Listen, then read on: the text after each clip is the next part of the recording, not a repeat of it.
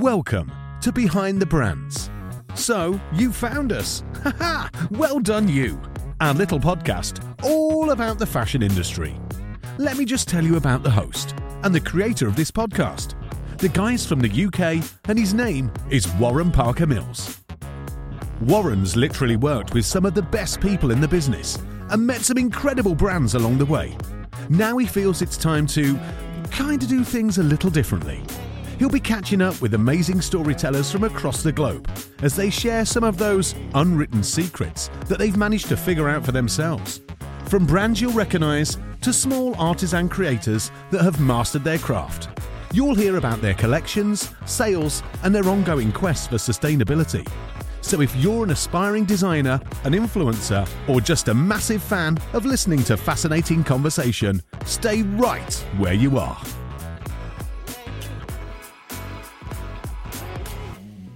Hello there, welcome to Behind the Brands. I'm Warren and I'm your host.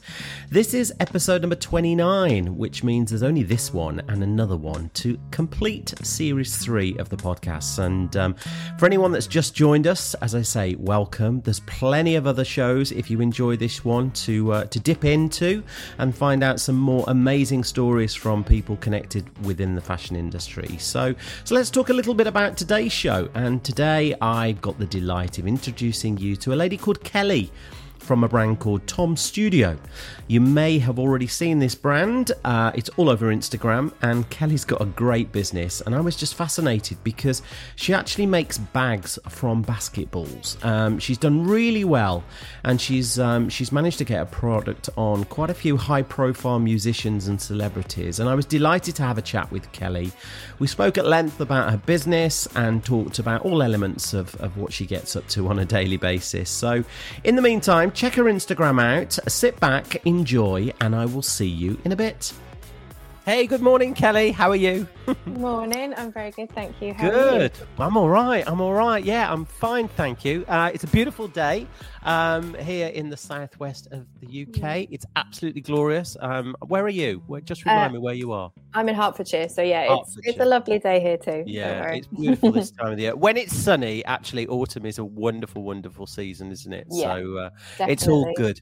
Brilliant. Well, listen, thanks for coming on the podcast. I'm delighted to have you on. It's a strange. You're very welcome. Honestly, it's an absolute pleasure.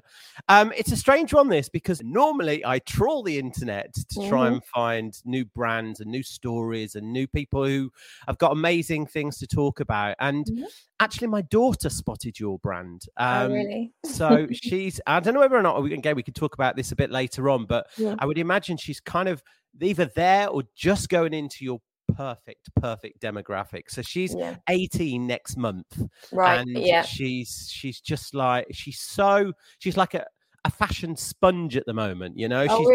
She's just trying to work out her own kind of style, her own individuality. Do you know what I mean? And it's wonderful to see. And actually, a brand like yours allows people to do that a little bit more comprehensively, shall I say? So, but anyway, listen. Let's talk about you. Let's talk about your amazing brand. So, you make bags out of basketballs, right? Yes, I do. Yep.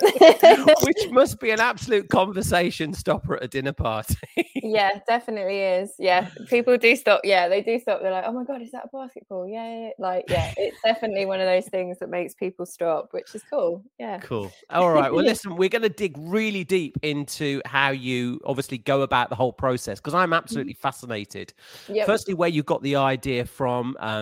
Secondly, how you have created this unbelievable following, really, which you have obviously on across social media, but with regards to placing the product and celebrities and all those types of things, that's really interesting.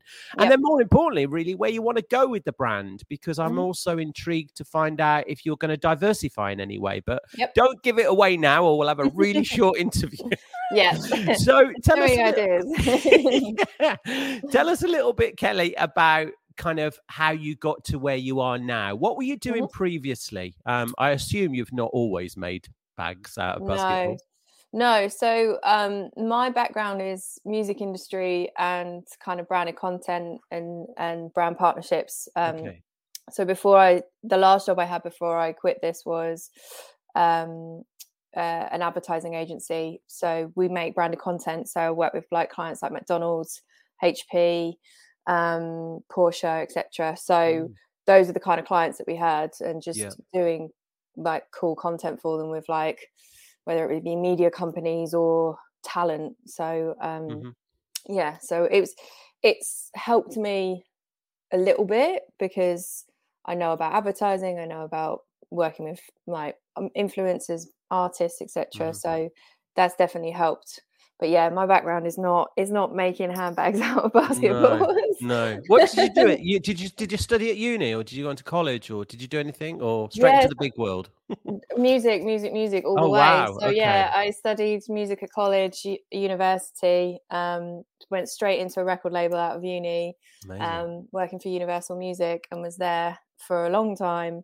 I did creative things on the side. So was in a band, but like it was all it was never like to be, it was just a hobby. I did shoe design at London College of Fashion as an evening thing, making clothes for friends and myself and stuff. So there's always been a creative bit, but it was never my 9 to 5, and I was never like, I want to do this as a 9 to 5. Instead, it was always like, I have a job. I love my job. Like that, the creative side helps me with the other bit. So always found I worked better when I was doing something creative as a hobby outside of work. So yeah, it's never been make basketball bags. That's incredible. And actually, now you say that about music, you know, I can imagine all your product in a music video, because it's it's so right, isn't it, for that particular look and that demographic. I mean, again, I want to talk about kind of collaborations and how these things have kind of entwined, because I think your point there, which was really interesting, was getting that understanding of the stuff that isn't just creating product, you know, because advertising, you know, how to communicate with people to get what you need with regards to placement and everything else. It's really interesting that. So, okay, so you were in the advertising business. You then thought, I'm going to make a career out of bags, made out of basketballs. What was the flip there? What kind of took you from the day job into what you're doing at Tom? Do you know what? I always say it was really organic, and it was, but it wasn't like I wasn't working hard behind the scenes to make stuff. So, but it kind of was it was a little bit organic. And I think some of it was it kind of being in that cultural zeitgeist of what was kind of happening in the world, because it sits within like sport and culture and music and fashion and streetwear and social media. It's like that perfect kind of cultural moment. And I think that's when it kind of started to shift. I think it just hit at the right time. So because I've been making the bags behind the scenes for like a couple of years and kind of putting things out on Instagram and stuff like that, but there was a point kind of towards the end of 2019 where like I'd gifted a bag to Billie Eilish 6 months before, so in kind of June, July, and she put it out on Instagram and wore it in December of 2019. And that the brand had kind of already started to scale a little bit before then. Then she put it out, and then kind of January, February, March kind of things started to kind of build. And lockdown happened. And I think, you know, people, there was kind of two things happened. I think one, people had more disposable income, certain people, because they weren't going out. So they kind of just wanted to spend that money somehow, make themselves feel better. And then I think there were other people who still were kind of trying to flex a little bit, I think, for the gram, and still show that they're still flex for the gram. Got things to get dressed for every day. You know, sport was still sort of, you know, happening, still wanting to kind of show that they've got love for sport and stuff like that. So the product kind of hit these kind of moments, and you know, I was still working.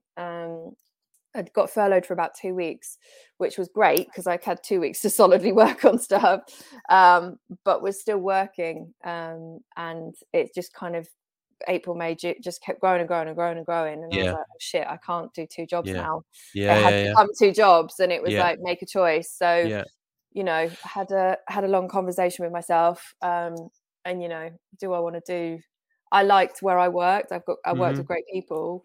There was comfortableness, but it was like, am I prepared to take a step back to take a step forward, if you know what I mean? So Yeah. I'd be taking a salary cut, I would be taking whatever, but it's my own thing. I'm doing what I love as a passion. Like, you know, that it you know, it made sense.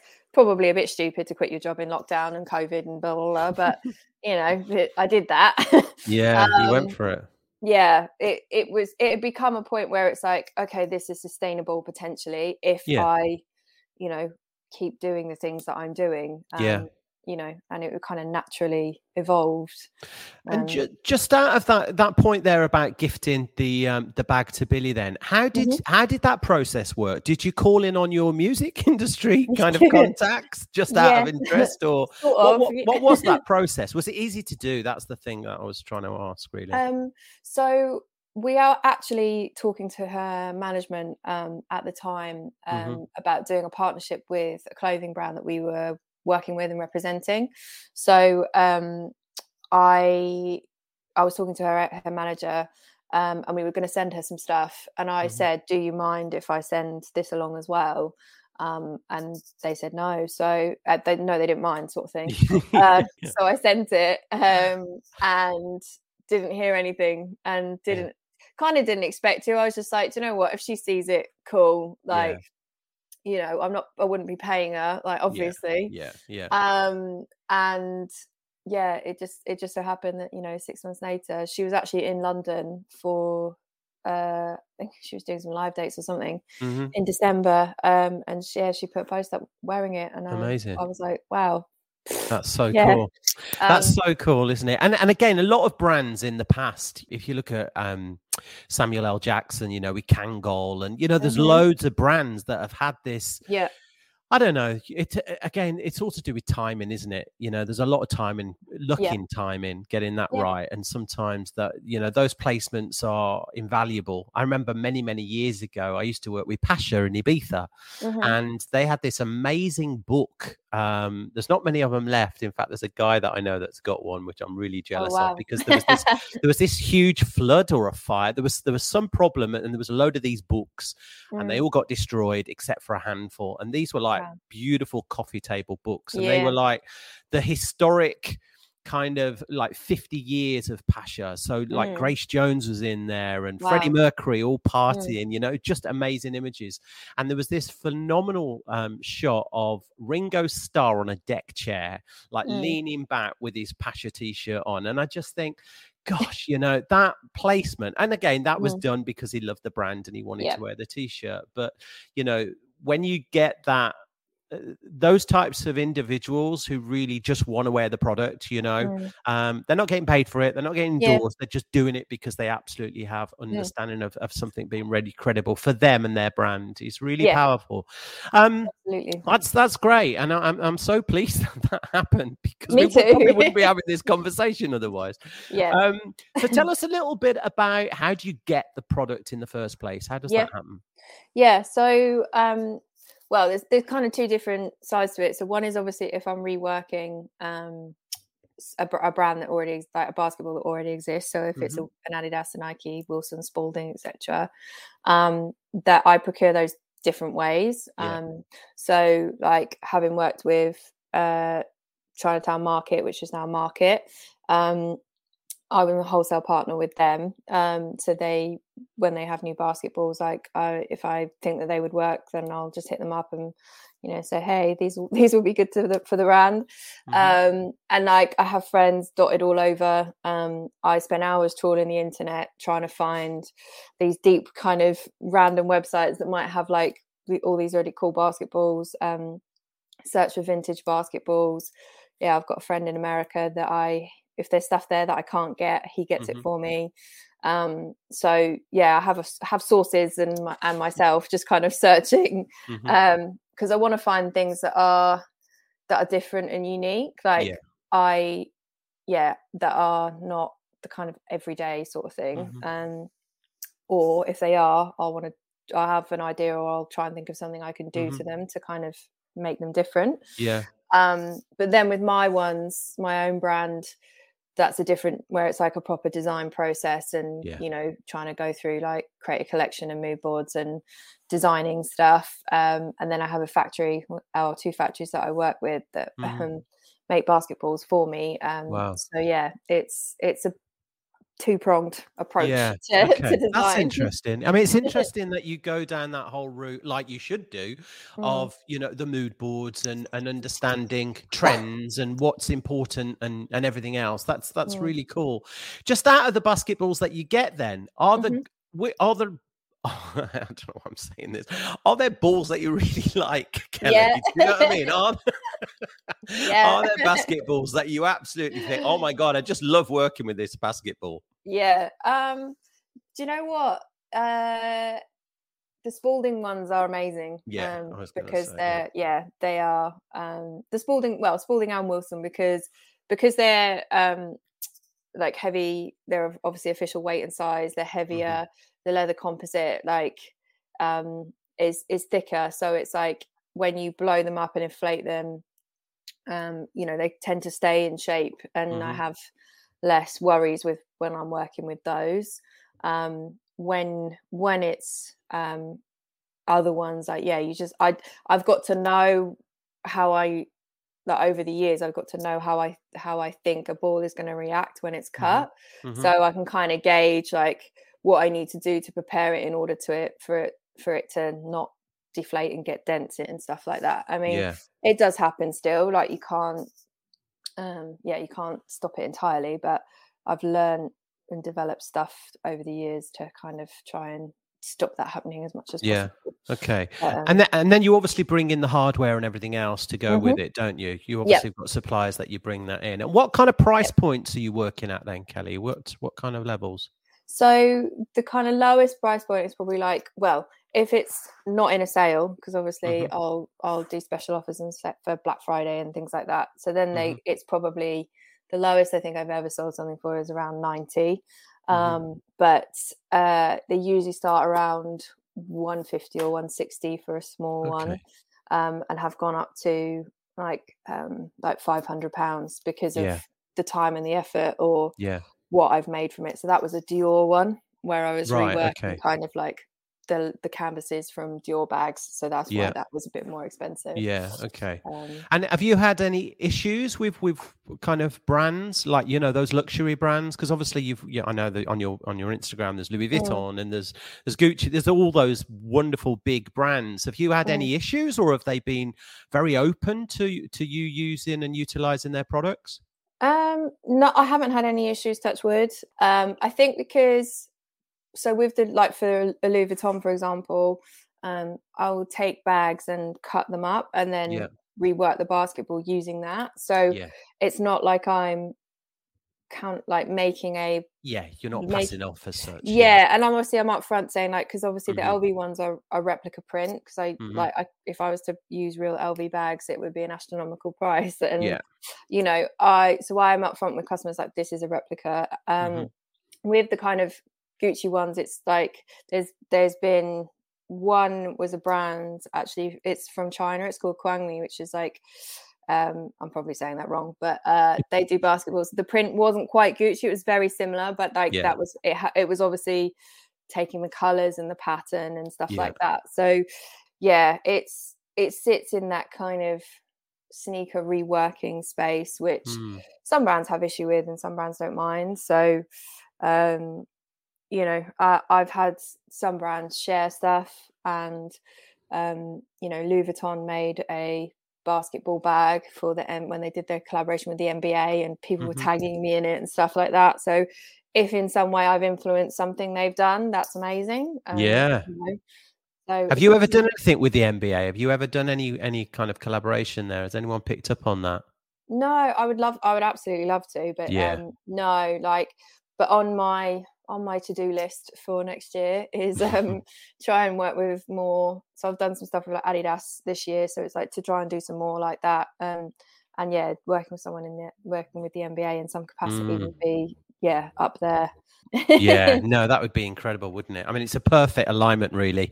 I could just imagine, some of these big games and, the red carpets and everything else going on, either before the game or after the game, wherever they are. Yeah, but there will be some great parties going on somewhere with some beautiful people wearing some amazing things. So that would be super cool. And just about the market then, and your demographic. And we joked earlier about, my daughter potentially going right into your brand big time.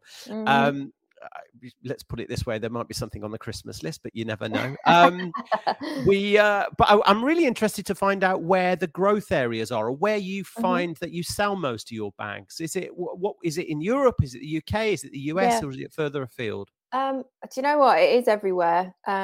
Like I'm sending stuff. I sent something to Guadalupe the other day. Israel, like South America, like Asia. So the biggest markets are the US and the UK, as you can probably imagine. Then I have like France, Germany, and then kind of the rest of the world, so like Australia.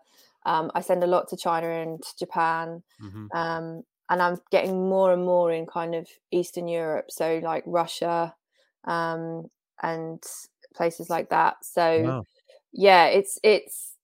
it goes in waves, actually. Really interesting. Like, so obviously US UK is kind of pretty constant, but like I say, I've been getting a real like influx of like, where did I have it? Like, I had an influx of South America for a while. Then I had an influx of kind of like, like I say, Russia and stuff, places like that. So it does sometimes come in waves. But, and is that word of mouth then? When you say an influx, is that somebody you've sent a bag to, and then all of a sudden everyone in that country wants a bag? Is it that? Do you think, or what causes sometimes that? I think sometimes it is. Like so. I did gift one to a girl. I think she was based in Brazil, and then I got an influx from kind of that area. So I think sometimes it definitely is. Other times it might be someone's bought one and posted it, and they've hashtagged it or tagged me, and then somehow like a friend's seen it or whatever, and like it's kind of just happened naturally. But sometimes it definitely is. Like I've had mixed results with kind of gifting to influencers, but definitely sometimes it will be if I've gifted someone and then I'll see a bit of a spike.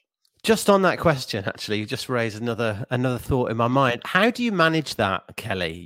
Because you must get so many people saying, I'm an influencer. I can turn your brand into, an overnight success if it's not already, How do you manage that? I mean, obviously, from a business owner's perspective, you've got integrity, and you want to do things right, and you want to be polite and everything else. But it can be a difficult question to answer, can't it? Yeah, it is because it's like I do believe there's there's obviously a lot of debate around influencers and the value, and do they work, and micro versus macro, and all this kind of conversation.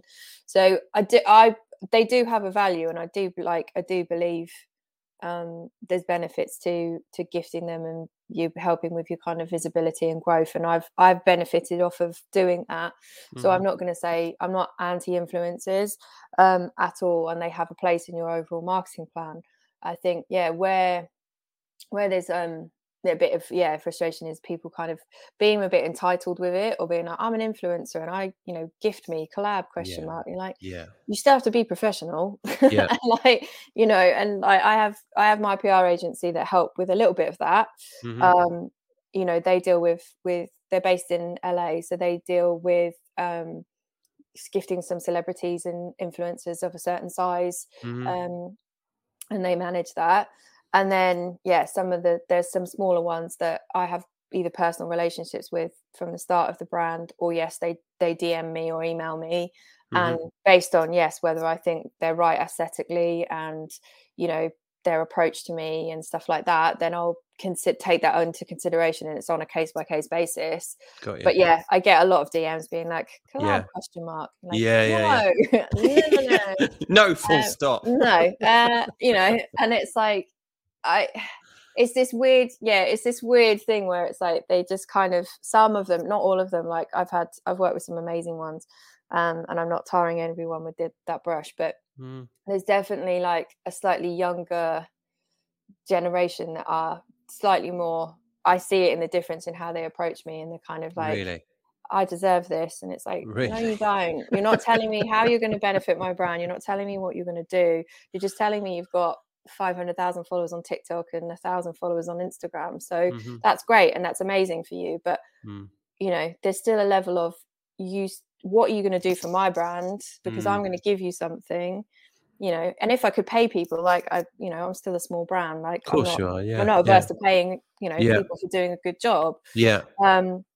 But yeah, sometimes it's just like the approach is just like, you're just like, come on, like, you know, naivety, really, isn't it? More so than anything else, I think. Yeah, probably, and a little bit of they probably have done that and gotten something. Yeah, absolutely. You know, and feel that that's the way to do it. And it's like, you know, the size of who are you influencing? Because you've got a big audience, and that's great, and that works for you.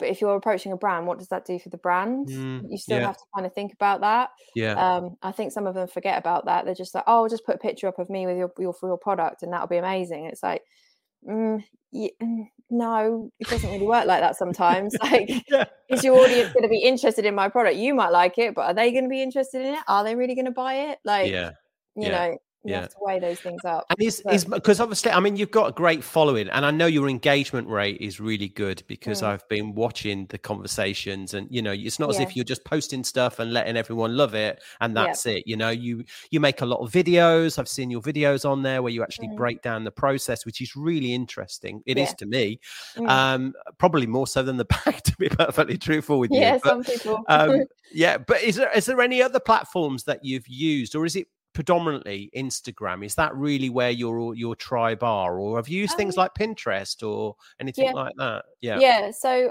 I am a firm believer in not focusing on 100% all in on one platform, because you know, we saw with like when Facebook and WhatsApp and Instagram went down the other day, the world fell apart. Like, everyone's like, oh my god. So if it did disappear, like, then what would you do, sort of thing.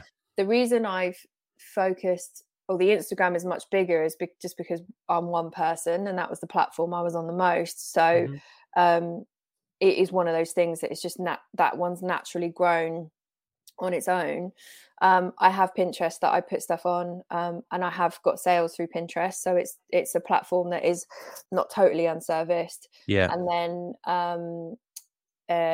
obviously TikTok, and focusing a lot more on that. And when it first came out, I wasn't sure, because I was like, there's a lot of time and effort that kind of has to go into managing that platform as well. And obviously, as one person, I was like, do you do that yourself as well? Yeah, so I did have some people helping me for a little bit, but because it's difficult, because I make everything.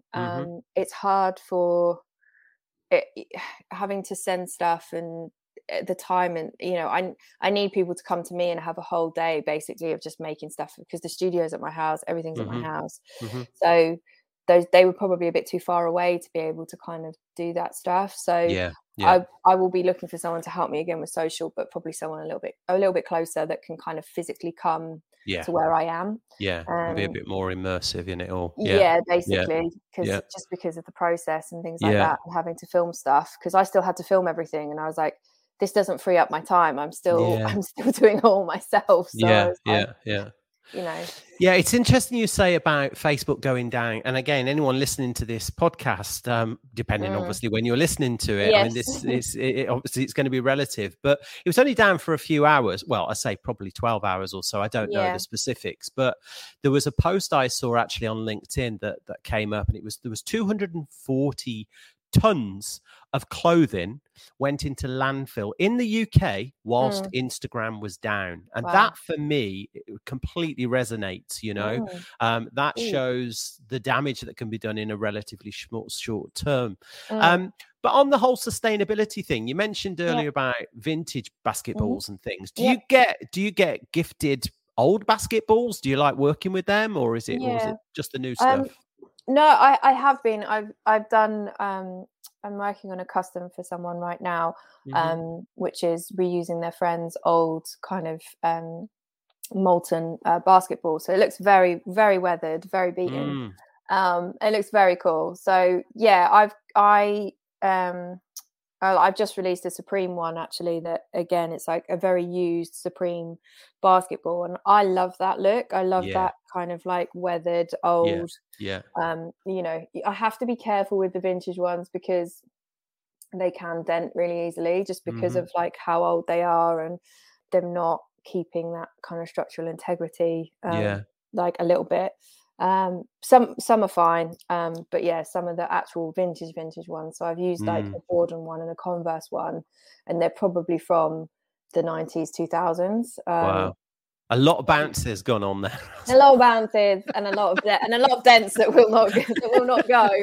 What a lovely thing, though, you know, to be able to. And again, you know, I've got friends of mine that have shooted hoops for years. You know, that's what they do. That's how they unwind. You know, and there's a lot of sentiment, isn't there, in that sport? You know, not necessarily just playing it competitively, but just hanging out with your mates, just firing a few baskets, and you know, to actually have something like that, and to be able to use it in a different way. That's a lovely story to tell. Yeah, definitely. And that's why I said I'd do it. Like, I tend not to do customs like too often. I've done a couple, but just because of time, like I'd love to be able to offer it to more, but it's you know, but I did this one because I liked the story and I liked that she was doing it for a friend as a surprise. And it's like this old basketball and stuff. So I was like, okay, cool. Yeah, I'll do that. But yeah, I love that. And I'm not trying to be a sustainable brand entirely because my factories make basketballs and they're not. So yeah. But where I can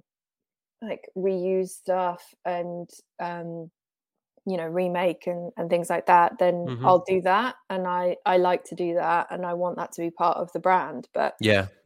I'm not... And how many pieces are you producing then, would you say, on a yearly basis then, Kelly?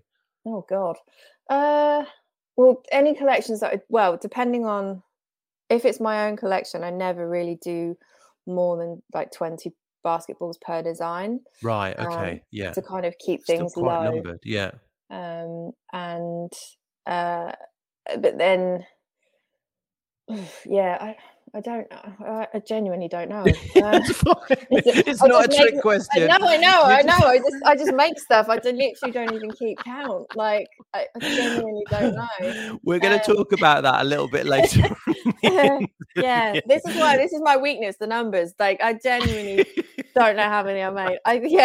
It's definitely over in the thousands, but like wow, okay. of multiple designs over like the past year or so. Yeah. But yeah, I don't know. But yeah, my own designs, I keep it to like limited to about 20 per style. But yeah, I've only done last year. I only did I think I did eight of my own designs, and then this year I've got probably another 7 that are probably going to come out at the end of the year. Okay. But then obviously throughout the year I'll make different ones of other brands. So yeah. And do you take pre-orders for those, or are you making inventory, or is it a mixture of both? It's kind of like a pre-order, just because I make everything as orders come in. So I'll have the basketballs, but I'll make as orders come in, just because I found pre-making stuff. They're a lot harder to store for a start. But they tend to get more damaged and dented because if you want to really try and store them properly, you have to just have them on basketball racks, and the racks are huge, are quite big and bulky, and I can't physically have enough racks to make all of the stuff. So if you put them on a flat surface in a storage space on top of each other, they can get damaged and dented. So gosh, you don't think of that. You don't think the logistics of that, you know? Yeah. So I have done it. I have pre-made some stuff, and that's how I found out that it's just not really practical to do that, because obviously then they're all inflated in like inflated balls, and they just get damaged. So it's not worth doing that. What about costs of postage and things? How is it quite expensive to ship those things? It's a little bit, because I have to have it insured. So if you're shipping it with Royal Mail, or like a DHL or whatever, you have to have it insured. There's a little bit of extra money that goes into that. And then obviously the size and weight of it. So it's a 26 centimeter squared box that has to go in to kind of fit and have enough to kind of still pad it out and make sure it's protected. So I try, because I have a business account with like DHL and Royal Mail, I do try and keep the cost down as much as I can. And sometimes I'll run free shipping things and stuff like that to help. But yeah, it is what it is. Yeah, no, that's cool. You know, we talked last week a little bit about you and the business and everything else, and it is difficult, you know. And you kind of alluded to it earlier about, you know, you crack on, you do the creative, you do the mood boards, you do the connectivity. You know, you've got the Instagram going, you've got all those elements going, but there are areas of the business, obviously, as every business has, that you know we have, you know, weaknesses and strengths, you know. And what I want to do, I don't know what the fuck I'm making. Honestly, it's absolutely fine. But I've got some quick questions that I want to knock towards you, and it's just literally a score between 1 and 10, right? And all I want you to do, I'll ask you the question, and then you say about your own competency and genuinely where you are. You know, as I say, there's no right or wrong, but first question is coming up with engaging social media, like literally consistently doing it. How are you at that? I'd maybe say I'm an 8. Oh, that's a good start. Okay. What about dealing with suppliers, dealing with factories? 9 or 10, because this is so easy with the people I've got in place. Like, so you've made it easy for yourself. I've made it really easy for myself, and and literally a WhatsApp or a instant message away. Like they're amazing. So and they do whatever I like. Then they're not afraid to try new stuff. So that's great. I've got myself in a good position with them. Good. All right. What about managing your time, Kelly?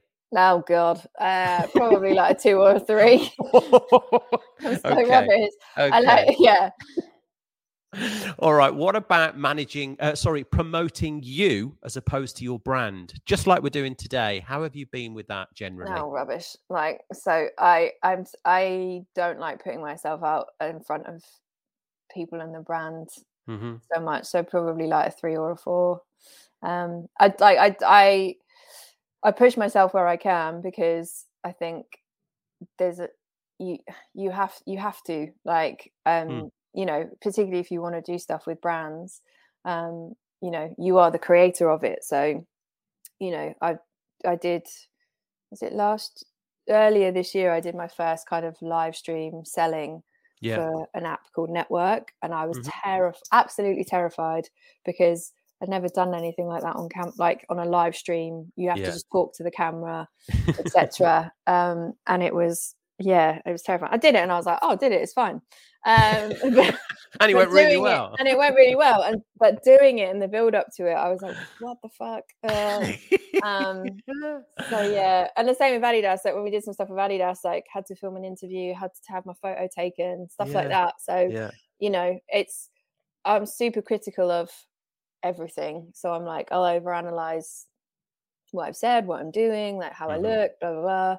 You know, particularly in social media and being a woman, like you're always like conscious of, you know, how you come across, what you look like, etc. So yeah. But I'm trying to be better. Good. Did we get a score for that? I can't remember. I said 4, I think. Oh, did you? Okay. Yeah. I'm not making notes or anything. Don't worry. What about, you know, and listening to you and listening to your connection with your music, and you know, and I know people can't see it, but you're in the most amazing room full of like such cool shoes, full of trainers and sneakers, and I think there's a massive pair of Vans behind you or whatever. It's okay. This question, actually, how are you on allowing yourself or giving yourself time to be kind of looking at new trends and just trying to forecast a little bit about stuff? I'd probably say a 7. I think about what's next a lot. And have things that I work on or try to work on that are going to be the next thing, the next bit of what I'm doing. So I do try to think about that. I tend not to look at like trend forecasting in terms of like, you know, I tend to look at kind of social media and people rather than going like a WGSN or whatever and be like, oh, you know, this is the next thing. Like, I'll look at where streetwear and the culture around basketball and music and like what that is doing. There are some people that I follow and listen to in terms of trying to predict these things, and like I take it into consideration.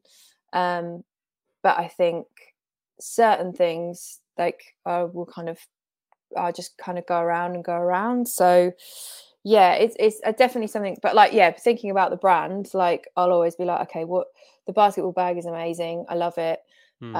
It's the staple of the brand, but what are going to be the other points of building that out as a brand?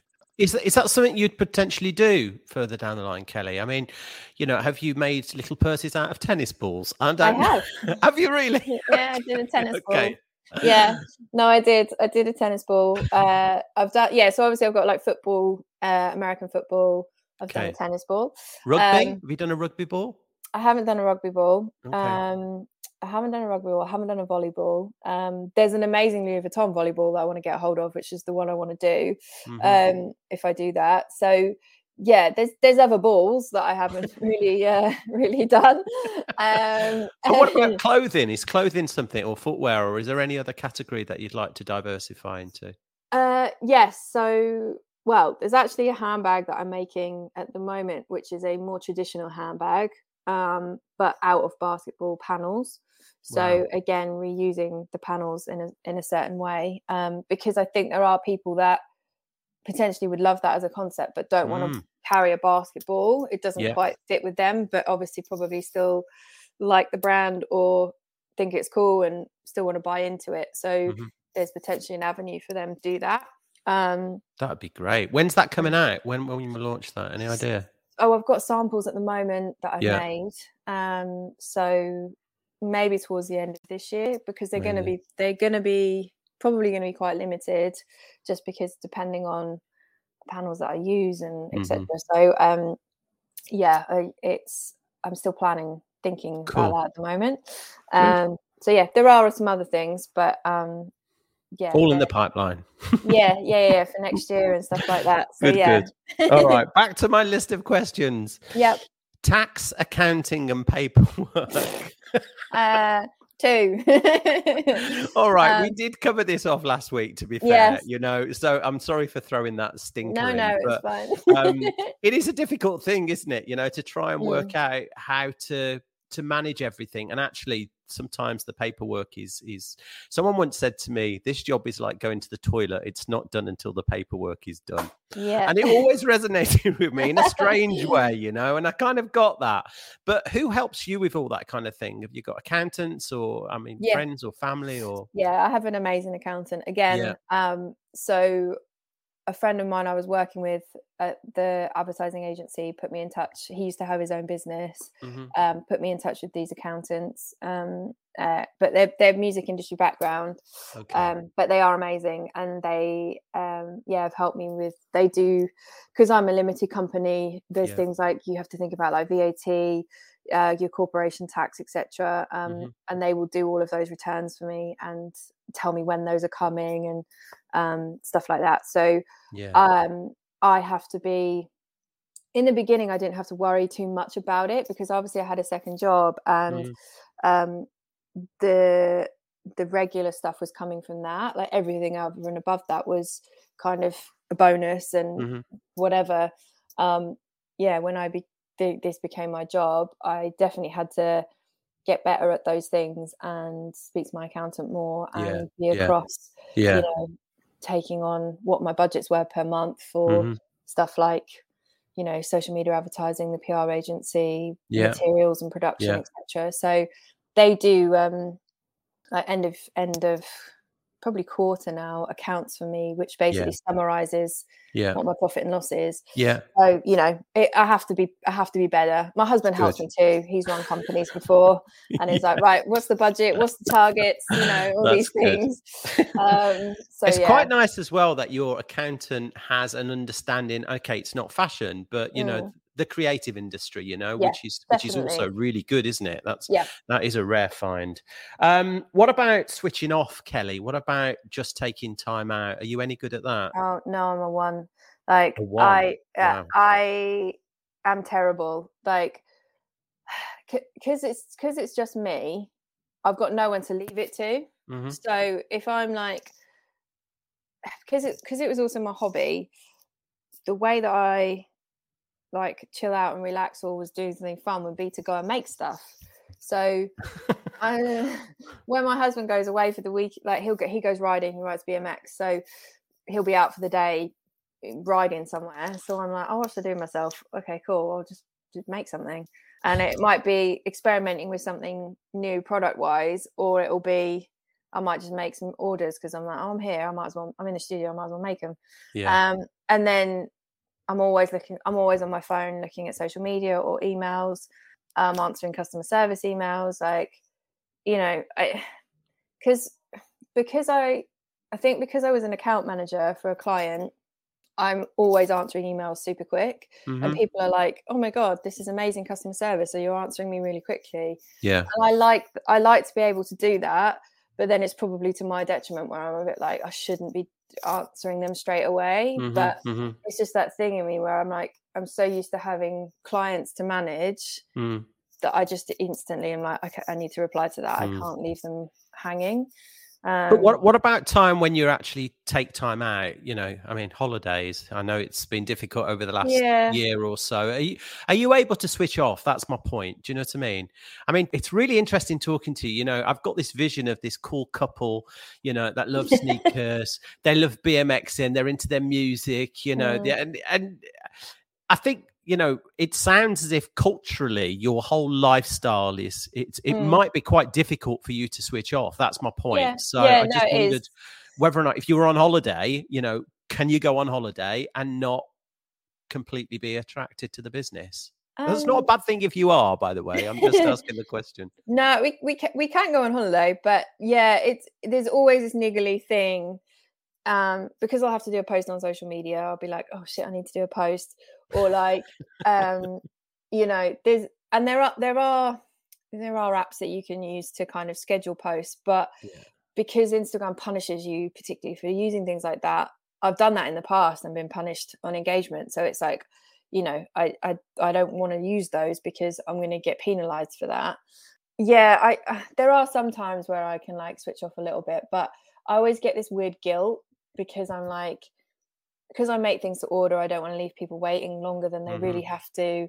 Or like, you know, because it's my own business, I'm like, shit, I'm not working hard enough. And it's like, I do have that battle of like, no, you actually do need to chill out and not do anything for a weekend. So yeah, I have recently had a few days where I went to see a friend in Scotland and I did nothing for Good like for you. 3 days. So, you know, I did actually do nothing for 3 days and didn't really think about it. So, you know, you do have to find that time and that mental balance. It's probably unlearning loads of bad behavior from like years absolutely of right. kind of having to prove yourself and work really hard and whatever. So I'm bad at it and I need to get better. So what does the future look like then, Kelly? Because obviously, I mean, it sounds as if you've kind of got your ducks lined up. You know, you've got a successful business. You love what you do. That is absolutely apparent to see. And you're completely engulfed in what you're doing and the reason you're doing it. But what's next for you? I mean, how are you going to kind of, do you want to scale it out? Are you looking to like recruit people and build the brand? What's the plan for the next 6 to 12 months? So yes, take someone on to help me a few days with production stuff because obviously that would speed up the process, but frees me up potentially to focus on, like you say, the future of the brand and other stuff. So there are other products I've got in the pipeline and things that I want to make that I would like to plan for and kind of just scaling up, because I think at the moment I've only touched on, like for example with the social media advertising I do, you know, minimal budgets at the moment. So, you know, there's a whole world of billions of people out there that probably haven't even seen what I'm doing. So you know, there's the next 6 months is kind of focus on things like wholesale partnerships and brand partnerships, and just kind of scaling up in terms of production and output, because I want to shorten the time scales that people have to wait to get their stuff. So that's the cool. ideal. Yeah. And just, again, I'm just thinking about your audience, certainly your Instagram audience and the people that have bought your bags from you before. What kind of message, because they might not have heard you speak before, Kelly, you know, they might have had a really quick email or a really quick instant message, but they've never actually, they don't know who's behind it all. So what would you say to those guys that have supported you over the last couple of years? Oh, thank you. Like, massively.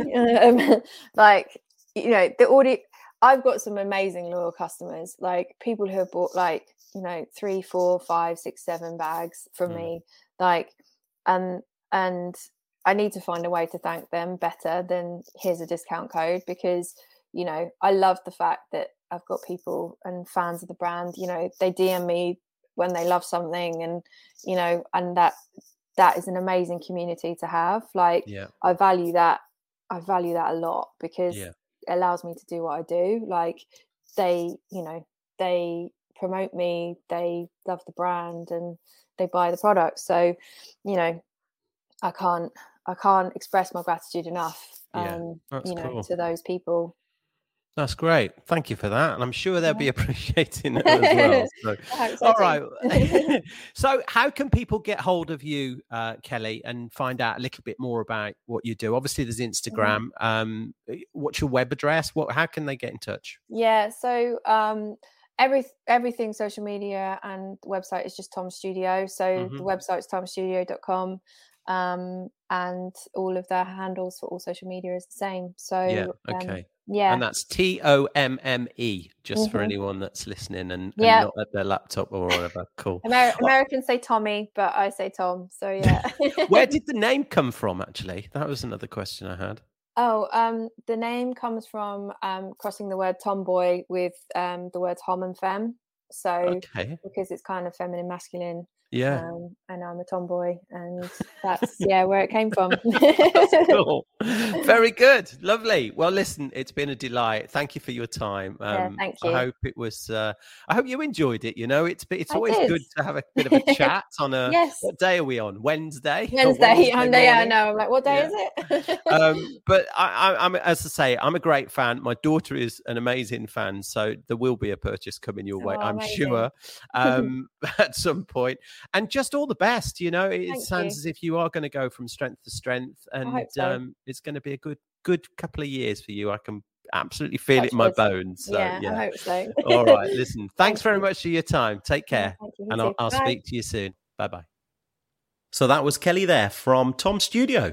Thank you, Kelly, for giving us a little bit of your time and allowing us a little bit of a sneaky peek behind your amazing basketball bag brand, to be precise. Okay, so let me tell you a little bit, dear listener, about what's coming up in the next episode, because next episode is episode number 30, which is the finale of this current podcast series. Don't worry, I've got loads coming through over the next couple of months, really. I'm already started recording series number 4 with some amazing stories already in the can, as we like to say. But it's fair to say that episode number 30 is somewhat of a special one, because I'm releasing the show to tie in with the launch of the digital assets for a superb jewellery brand called Parts of 4. I was really lucky and managed to get a very short amount of the precious time from Evan Zuckerman, who's the co-founder and creative director of the brand Parts of 4. It's a jewellery brand. They're incredible. They've got a Paris showroom. They're based out in the Far East. It's a really competent team that they've got there as well. And honestly, we go into great depth talking about their kind of introduction really into NFTs and tokens and the whole digital world, because they really do want to be one of the first brands to really take this new market on, which is so interesting and so exciting. I was delighted to have this conversation. I really hope you can stick with us for the next episode. But until then, I wish you well, and I will talk to you soon. Take care. Bye-bye. Behind the Brands was brought to you in association with beforestores.com. Go check it out. you can discover new brands, meet the makers and their products before they go into stores. So if you've enjoyed this podcast, please don't forget to leave us a review. We'd really appreciate your feedback. You can also subscribe for future episodes by tapping the follow button wherever you get your podcasts. So, until next time, keep learning, keep listening, and keep creative.